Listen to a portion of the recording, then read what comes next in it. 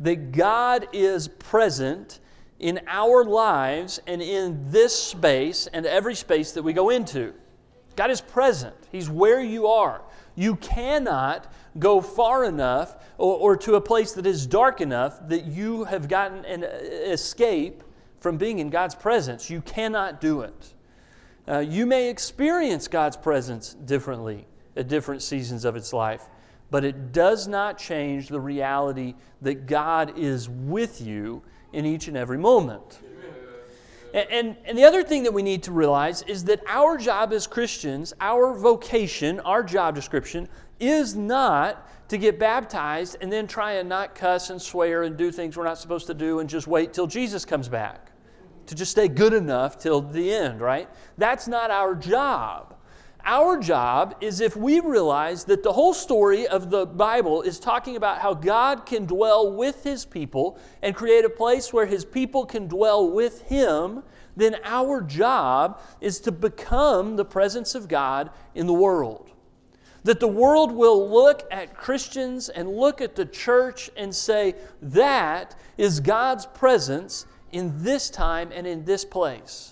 That we become a way that the world experiences what God is up to. In his book, David Fitch, the book Faithful Presence, in which a lot of this kind of series for me kind of began with, one of the things he writes is this: "This, I contend, is the way God works. This is the way God will change the world through Christ. His work will begin small in little places like this. And from there it will expand to change the world on a larger scale. God's work is necessarily twofold. God first is present to the whole world, but God also chose to become present in and through a people locally. In essence, He completes His work in the world in the concrete lives and circumstances of a people through the real presence of Christ." And what he's saying is this, is that God is present to the whole world, but the way that He does it is through His people. And His people have an address. His people are at 4301 Northwest 23rd. His people are at insert your home address here. His people are at insert your work address or the address of the store where you do most of your shopping. Insert any of those addresses. Anywhere you go, God is being present to people in that place through you. If you let Him. If you let Him. So God's whole design about what's happening in Scripture and what continues to happen on the pages of our lives is that God is seeking to be present in the world in every moment and every way through His own presence, and He seeks to do it in a very specific and real way through the embodiment of a group of people saying, we are willing to be the body of Jesus and let the Spirit come into us and we will become the presence of God for the world. A world that needs to know that God dwells in us and among us. And so you see passages like Jesus' last teaching in the Gospel of Matthew, where He's giving what we call the Great Commission. The 11 disciples went to Galilee, to the mountain where Jesus had told them to go. And when they saw Him, they worshiped Him, but some doubted. And I want to take a little bit of an aside here briefly. These are the disciples who saw Him walk on water, feed the thousands, the lame have walked, the blind have seen. Jesus was crucified and then resurrected on the third day. They've touched the holes in His hands, the wound in His side. They watched Him eat the fish, and He's done all these things. And some of them doubted. I say that to say this. If you're someone who in your faith journey sometimes doubts that Jesus did what He did and said what He said and is who He is, you're in good company. You're in good company. Some of the greatest heroes of faith throughout all time went through seasons of doubt, and it often strengthened their eventual faith. And it's okay to go through that. And the other thing I want you to know is this, is that these guys are the main witnesses that we have to the things that Jesus did.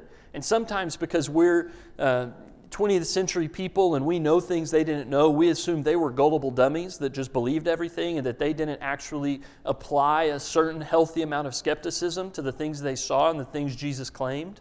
And you need to know that they really wrestled with, is this guy who he says he is?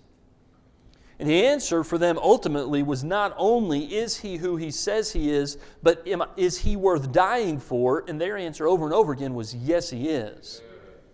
And so I just want to offer that to you today.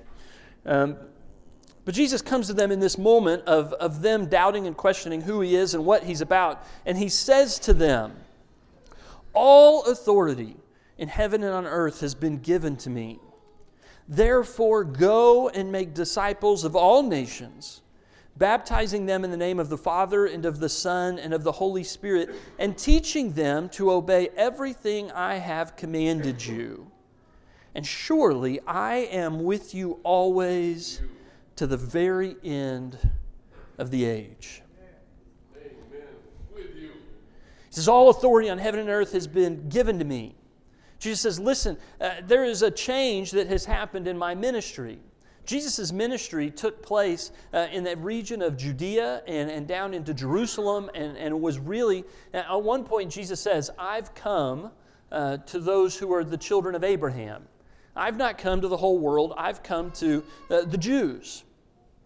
But at this point, his mission has changed. Jesus says, as a result of my crucifixion and resurrection, all authority in heaven and earth has been given to me. He says, I'm in charge of the whole creation now. I'm in charge of all of it. The mission field has moved. It's not based in Jerusalem anymore. It's every corner of planet Earth. All of the heavens and all of the earth is where God's mission now takes place. And it's a major transition point. It's a major movement in the story of God. And so Jesus has to tell the disciples, therefore, go. Yes. Go and make disciples of all nations, baptizing them in the name of the Father, the Son, and the Holy Spirit. He says, listen, the Father, the Son, and the Spirit, the Trinity, the God that is three in one, is now sending you. We're in charge of the whole world. The mission has changed. It's now global and inclusive of all people. But here's what you need to know, that as you go, I will always be with you. Yes. I'll always be with you. Yes. Always. And for Matthew, this is a big deal. And you know it's a big deal because it comes up at the beginning of his book and it comes up right at the end of his book. In Matthew chapter 1, we're told that Mary's going to have a child and his name will be Emmanuel, which means God with us. One of the surprising and incredible details that we get at the very beginning of Matthew's story of the good news is this, that God is not there, God is with us. And He's with us in the form of His Son, Jesus, who's born in a manger, and He's with us in His birth, and He's with us right before He ascends. And He says, from now on, you can know for certain that I've got all the authority to do everything I need everywhere in the world, and I'm with you. Emmanuel, I am God with you. And what we see in the Great Commission is this two-part moment where the worldwide mission of God and the incarnation of God's presence in this world come together in one place. In this space, we see the Father, we see God reigning over everything. We see Jesus being sent to us. We see the Spirit making the Son's presence real in our lives for anyone who is now in Jesus. All of those things are being described in this Great Commission. But the presence of God doesn't exist anymore like it used to at the temple, in the tabernacle, in a cloud or in a bush. The presence of God doesn't show up with an address in the way that it used to in the Old Testament. It's changing. What's happening henceforth from this time forward is that the presence of God is going to go with His disciples. It's going to go with His people. That we become the place where the mission of God and the presence of God come together in our lives. If someone says, listen, I want to go and experience God. If they say that 3,000 years ago, you say, well, here's where you need to go. You need to go to the temple. It's in Jerusalem. Take a pilgrimage there. Today, if someone says, I want to come to the presence of God, we tell them, go to church. But if you show up here on a Tuesday in this church building, the presence of God isn't here differently than He's in the field. There's nothing about the architecture or the building or the space that includes the presence of God. But on Sunday morning, when this church family comes into this place, the presence of God is here because it's in us and among us. And that comes with responsibility, and it comes with a job description, and it comes with expectations that we are the arena of God's presence and mission in the world. So how do we practically do that? What does that mean if we have this job description that's rooted in the mission and presence of God being in us as we are in the world? How do we live that in the church? How do we live that in our homes? How do we live that in the world? And so over the next coming weeks, we're going to be looking at 7 different spiritual practices. 7 different ways that Christians do things together to experience and to become the presence of God. And these are things that you in different ways do every day in some form or another at church, at home, and in the world. They're things that are practices that are as old as the church and happen in communities and are part of the regular practice of Christian life. And here's the 7 practices we're going to be looking at. So I'll just give you a table of contents moment, kind of looking forward at where we're going.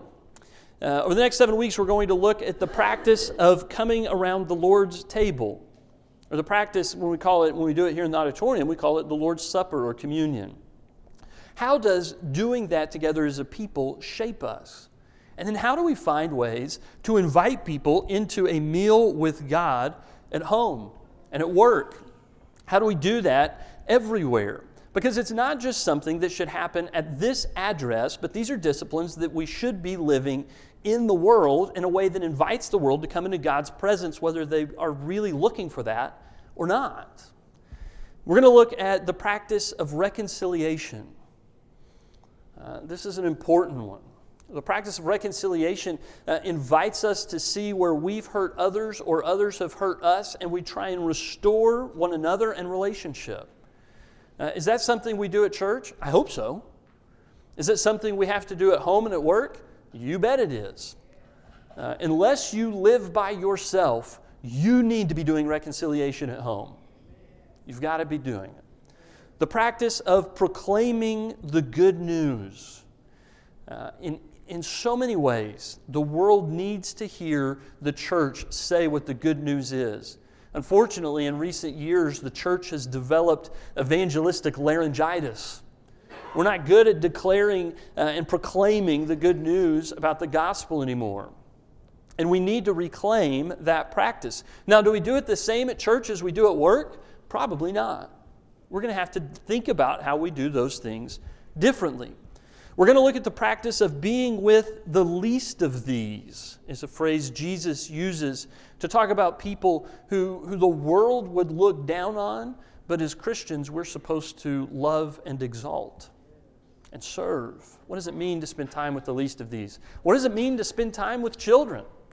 On several occasions, Jesus praises the faith of children and the inclusion of them in the kingdom as being part of what Christianity is all about and should be about. About using our spiritual gifts together. About being a group of people that realize that God has gifted every one of us with some gift that we're supposed to use for the building up of one another and the church and the kingdom. There's 2 things that get in the way of us doing that. There's probably a lot of things that get in the way of us doing that. One of them just being laziness and I don't want to. But if you don't know your gifts, you're probably not going to use them well. And if you know them and you're not using them, we need to figure out what the obstacles are to you actually activating the gifts that God has given you and putting your talents to use so that God can produce a crop 30, 60, or 100 more what was planted. We need to figure that out and talk about that. We need to be looking at kingdom prayer. We need to really be praying people in every sphere of our lives. And if we truly get in the habit of practicing these spiritual disciplines, not just by ourselves, but as a community of disciples, as a family of believers, what we're going to see is that these 7 principles will touch on every part of life. There's not a part of life that won't be touched by one of these practices. Whether it's eating, spending time together, having hope, getting through conflict, dealing with sickness or death, whether it's becoming leaders or who should be leaders and what that looks like, whether it's raising a family or just living with God on mission, these practices encompass all of life. They speak to us in everyday living and in all of the different places and spaces and contexts where our feet take us. We've got a way to partner with God and bring His presence into the world. These are intensely social practices. And they're things that are repeated. So you may notice there's some Christian practices that aren't up there. Baptism and marriage are Christian practices. They're not up there. Why? Well, because you don't keep getting married. It's the kind of thing you do once and then you just kind of sort it out for the rest of your life. You don't keep getting baptized. That's the thing you do once. These items that we've mentioned in the last slide, these are the items that we regularly do on an ongoing basis, and they continue to mold us and shape us going forward in our lives. And they do it in community. You cannot do reconciliation by yourself. If you could, marriage would be a lot easier, wouldn't it? Your spouse could come up to you and say, hey, we've got a problem, I've got to figure it out. And you say, don't worry about it, I already figured it out, I'm forgiven. That'd be great. But it's social. Lord's Supper would be easy if it was just a TV tray that you did by yourself, but the Lord's Supper is designed to bring us in a relationship with one another so that you're eating with people that you would not be eating with if it wasn't for the fact that Jesus did get out of the grave. There's a dealing with and a forbearing with people element to that meal and how we get together. These disciplines, if we practice them well, destroy the in here versus out there problem that so many Christians have in their lives. And the in here versus out here problem is this way of Christian living where somebody lives one way at church and talks one way at church, and then they go out in the world and they live completely differently. It invites us to say, hey, I want to be a person who experiences the presence of God at church, at home, at work, at the store, in the car, and who embodies the presence of Christ at church, at home, at work, everywhere you go. You experience and embody the presence of Christ in every moment. But we don't do it the same in all contexts. And this is really important. There's a tendency to look at someone who behaves one way at church and another way at home and another way at work. What do we call someone that's one way at church and another way in the world? Hypocrite. Poser. Someone that's two-faced, living two lives, right? And we want to be critical of that. But I think that there's some nuance here that we need to add to that.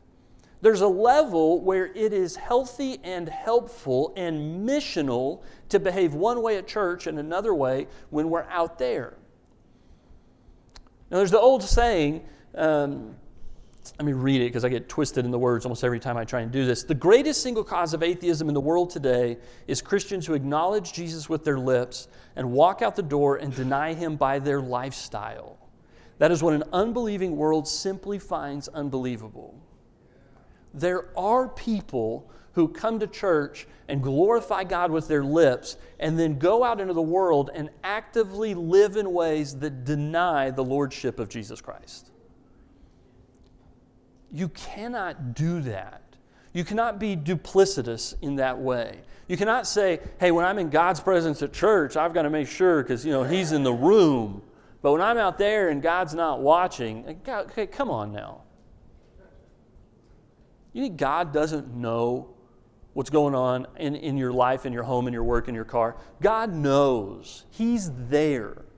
To act like it's okay to do that denies that He is with you in all moments, and it denies that your mission exists in all the different contexts and spaces that God sends you. And you can't be actively doing that. But there are real differences between how we should practice our faith at church and home in the world. There are contextual differences, and there's a biblical way of thinking about this. And that's what I want to be inviting us to really begin considering as Christians in a world that is hostile at times to Christianity. Ryan used to be the youth minister here. He's now a preacher in North Carolina. He's been there for way longer than I realize. But one of the times when he was at a coffee shop and he was working here, he was visiting with someone. Which is one of the funny differences between Ryan and I. I go to a coffee shop to escape from people. He goes to coffee shops to engage with people. He's a psychopath. And now I'll know if he listens to this sermon or not, because he'll call and confront me about calling him a psychopath. But he's at a coffee shop and he's talking to someone, and this person says, "Hey, do you believe what some Christians believe about," and I don't remember what the topic was, but do you believe about what the Bible says about this? And Ryan stopped for a second, and he says to this person, he says, "Are you asking me to defend what I believe based on a book that you don't believe is true?" Because it doesn't seem like that's going to be real productive. This person doesn't believe what the Bible says is true. And she wanted to come to Ryan and say, "Listen, I want you to defend what you believe about this book based on the book that I don't believe in." Well, that's nonsense. And yet that is actively what the church continues to do in so many different circumstances and contexts today. And it's not a new problem. Paul talks about the problem in 1 Corinthians 5. There's a problem with sexual immorality in the church in Corinth, and he's talking to those who are involved in the church in Corinth, and he says this: "I wrote to you in my letter not to associate with sexually immoral people. Not at all meaning the people of this world who are immoral or greedy or swindlers or idolaters. In that case, you would have to leave this world. But now I am writing to you that you must not associate with anyone who claims to be a brother or sister, but is sexually immoral or greedy. An idolater or slanderer, a drunkard or swindler, do not even eat with such people." And here's how he ends this section. He says, "What business is it of mine to judge those outside the church? Are you not to judge those inside?" The implied question there, by the way, is yes. We are supposed to judge those inside. Don't worry about those outside. Why? Paul writes and he tells us, here's why. God will judge those outside. Expel the wicked person from among you. What Paul's saying is this, to us, we live in a world today where it is very, very popular for Christians to spend all of their time judging and criticizing and critiquing the world and not really giving a hard look at what we need to do in our own lives and in our own church. And so we've talked about this over the past couple of weeks, right? What do you need to do when you get mixed up about this? You draw a line around your 2 feet. And you say, what's my responsibility? What's outside of the circle or what's in this circle? And you start with what's in this circle. And you say, God has put me in charge of everything in this circle, and God's going to take care of everything outside of that circle. Now, there's degrees of this, right? Because we also realize that if you're married and you have this one flesh relationship with someone else, they are in some ways in your circle. And so Paul ends up writing in Ephesians that there's a responsibility for husband and wives to try and help each other to grow in faith and to get to heaven. And so there's an extent to where a husband and wife are in each other's kind of circle. And there's an extent that your family is in your circle. You have a responsibility to try and get them to heaven, and you focus on them as your people. And then for Paul here in the Corinthian letter, he's saying, listen, don't you understand that if you're in a church, a community of believers with one another, there's a circle that goes around your church. And you've got a responsibility to help each other get to heaven. You are supposed to worry about the people inside your church circle. And if one of them has an immorality issue that might cost them their soul and keep them from getting to where God desires them to be in the end, you have a responsibility to go to them and confront that in your circle. And Paul says, but hold on. Quit picking so many fights with people that are outside of your circle. We've got Christians all over the place today that are not really worried about what's going on in their circle, and they're running all over creation, telling other people how they need to change their behavior based on a book they don't believe in. Don't worry about people that aren't in the church. God's going to take care of them. God's big enough to take care of the whole world. All authority in heaven and on earth has been given to Jesus. There's not a part of the earth that is not touched by God's mission and God's control and Jesus' reign. He's been sent to all of it. The Spirit is active and alive in all of it. He's got it. He's big enough. It's not your job to fix the world. Because Jesus is the one that died on a cross to save it. It's your job to figure out your circle. God will take care of the rest. We tend to judge the world while ignoring our own problems. But Paul says we should deal with our problems in our own life and in the body of believers. Stop worrying so much about the world. And yet, that doesn't mean that God's here and He's not out there.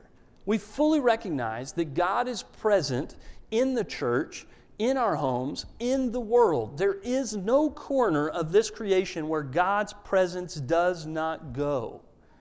And we have to remember that as His missionaries, as His disciples, as His representatives in the world, that there's not a part of the world where we aren't called to take the mission of God to that place and to that space and to become the transforming presence of God.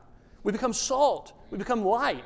The world becomes contagiously affected by us in the way that we are living.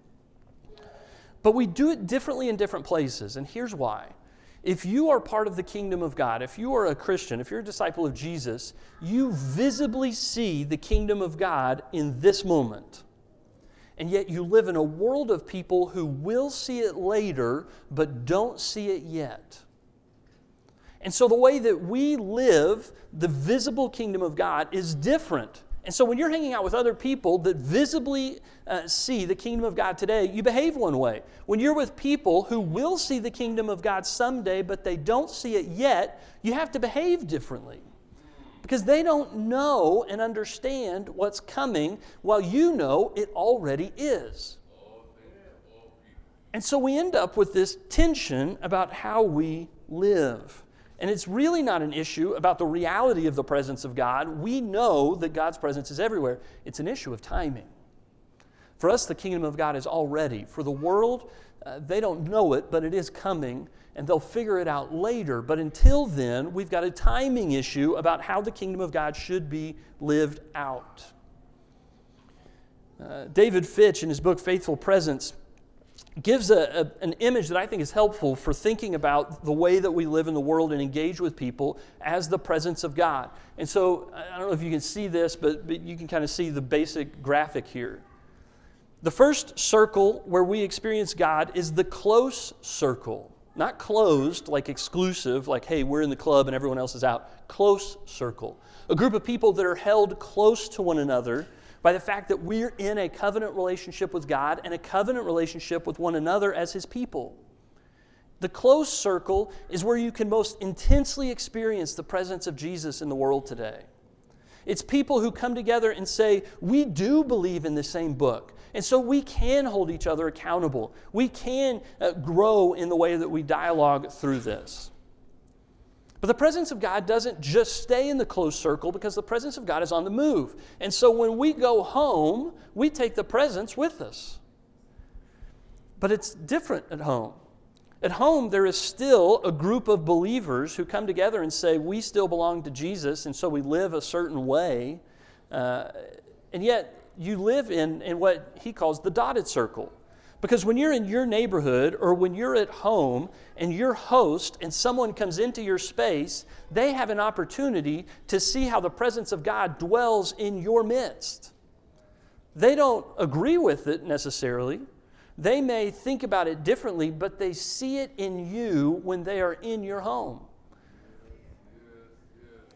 Leah and I talk a lot of times. We want people, when they are in our home, to say, your house is a place of peace. It's one of the ways that we want to embody the presence of God in our home. So when people come in, we may not do a sermon. If you've ever wondered, do I preach at home? Occasionally, but not really. I mostly do this when I'm here on Sunday mornings. Because at home, we live the presence differently than we do at church. When people are around us, I want them to experience that, whether we talk about it or not. That's the dotted circle. It's a space where people can come in and the focus is on being present to them in a way that is meaningful. The dotted circle. And then the final circle is when we go into the world. When we go into the world, we go into the world as guests. And when you're guest, you don't go into the world and say, here's what we do, here's the way it works, this is how it works. So think about it in terms of a prayer before your meal. When you are at church, we pray before every meal here at Northwest. And when you're in your home, you may say, at our house, we pray before we eat. Or when we're at a restaurant and we're kind of host to our family, we're going to pray before I eat. But when you go to work and you're about to have a meal, it's probably not common for you to stand up in your workplace and say, I'm embarrassed of you guys that you didn't pray before we ate. Why? Well, you know that you're guest in that context. If you're host in your house, even with your coworkers, you might say, hey, if you guys don't mind, I pray before I eat at my house. And they'll say, well, sure, you're host. That's fine. And so thinking about these different spheres helps us think about how we live as Christians in different spaces and in the presence of different people. When we're in the half circle, the question isn't, is Jesus present in this place? The question is, will he be welcomed here? And as his guest, as guest of the world, we live differently in that space. We're going to keep getting into this as we move through the disciplines and the practices and how this works in different scriptural moments. Jesus does this in some ways. Paul does this in lots of ways. In fact, sometimes Paul says, this is what I'm doing. We need to kind of recapture this. It's not hypocrisy to exist and to practice disciplines of faith differently in different contexts. But here's what really matters. If you get to where you're only focused on the close circle, which a lot of Christians have a tendency to do, you only focus on what happens when you're in the community of believers that are yours. If you do that and you ignore the others, you enter what's called maintenance mode. You become insular. You become critical of the outside world. You become divisive against the world. You're not missional in any way. You get this real us versus them mentality. And yet on the other hand, if you're someone that focuses entirely on doing your Christian experience in the half circle of the world through mission and through spending so much time with broken and sinful and lost people, and you don't take the time to go back into the close circle ever, you're going to enter exhaustion mode. In exhaustion mode, you're spending so much time with broken people and pouring into their lives that you're going to be depleted if you don't go back to God and the church and get refilled. Not only that, there's this real tendency, if you do mission all the time without coming back into the church, you start to think that you're going to be the one that fixes the problem, and you'll forget that it's God that's trying to fix the problem through you. So we've got to be living in all three of these spheres in meaningful ways that bring the presence of God into our lives so that we can become the presence of God in other people's lives without slipping into maintenance or exhaustion mode. All right. I've got to land the plane. And I don't really have a great transition. We're going to keep looking through this in the coming weeks, really getting into particular practices. So next week, looking at how do we do the Lord's table here and why does it matter? How do we do it at home? How do we have meals with people in our homes that allow them to engage with the presence of Christ? How do we do meals in the world that allows people to engage with the presence of Christ? If you're here today and you need to respond to the gospel, or if you have any other need, come forward as we stand and sing.